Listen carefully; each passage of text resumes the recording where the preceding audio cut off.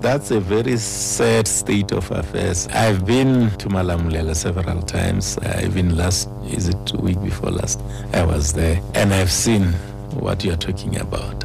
It's very sad. But as the provincial government, we have established a war room to try and to fix the problems that we are finding in Malamulele. We can't give them a standalone municipality because it's not within our capacity, or should I say, there is a body which is vested with that responsibility, and that is an independent body, the Demarcation Board. And we can't influence the Demarcation Board to give them a standalone municipality, irrespective of what we think and how we feel, because they are the people who have got the capacity to can determine as to whether a particular area qualifies for a municipality or not. The provincial government doesn't have that capacity because that is not our responsibility. The people of Malamulele say they are being marginalized. By who?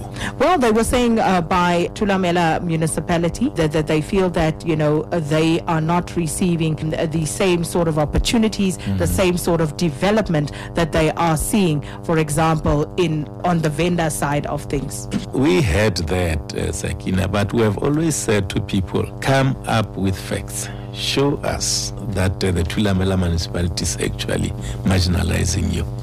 But currently, if you look at the study conducted by the Demarcation Board, and that study was conducted by professionals, that study indicates that in fact, the Thulamela municipality is spending more money or more resources in the Malamulele side than they are spending in the Thohoyandou side.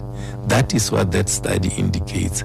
But if anyone can come up with a competing evidence, thoroughly or researched or empirical evidence that says the Demarcation Board was wrong, we'll also consider that. But currently we've got this study from the Demarcation Board that says, no, that is not correct.